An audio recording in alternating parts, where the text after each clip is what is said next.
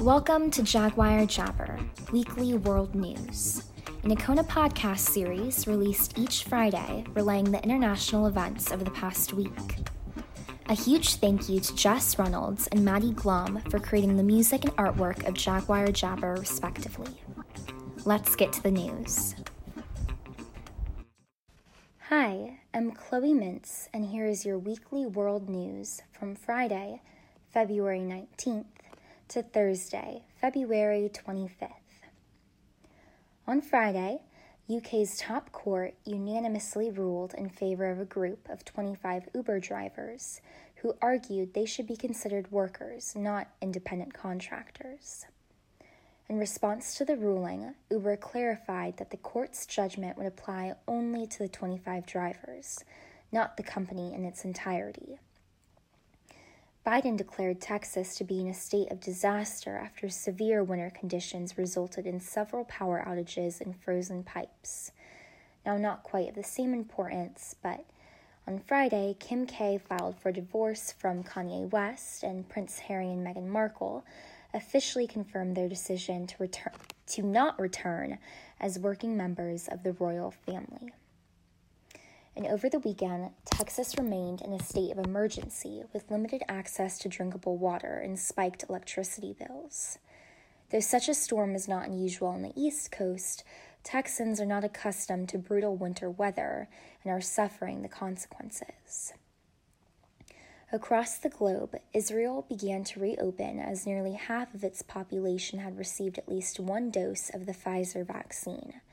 And on another note, relatives of Malcolm X released a statement on Saturday alleging the New York Police Department and FBI to be involved in his death. On Monday, February 26th, the Virginia State Legislature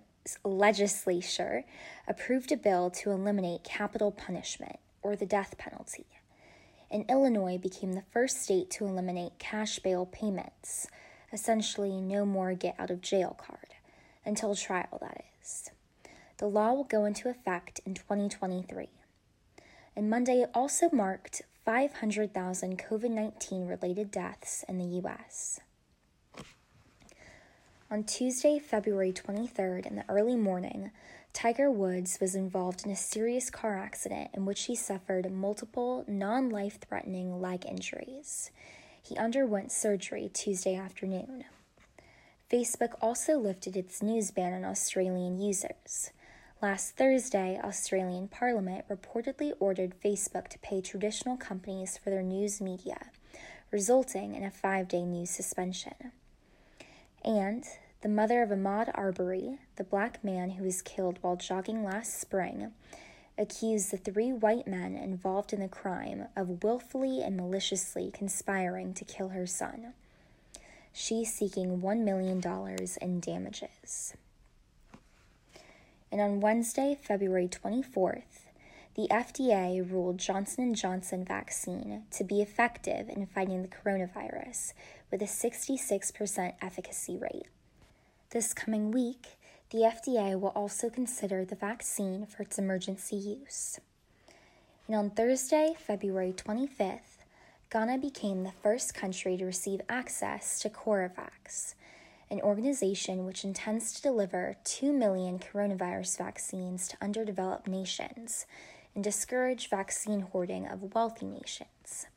And President Biden has even pledged $4 billion in funds to assist distribution. That concludes this episode of Jaguar Jabber. Thank you so much for listening. Thank you so much for listening to this Icona podcast, and be sure to subscribe to our accounts on Spotify, Apple and Google Podcasts, and SoundCloud. Also, please consider rating and reviewing us on Apple Podcasts so that we can provide you with the best content possible. Stay updated with Icona Online.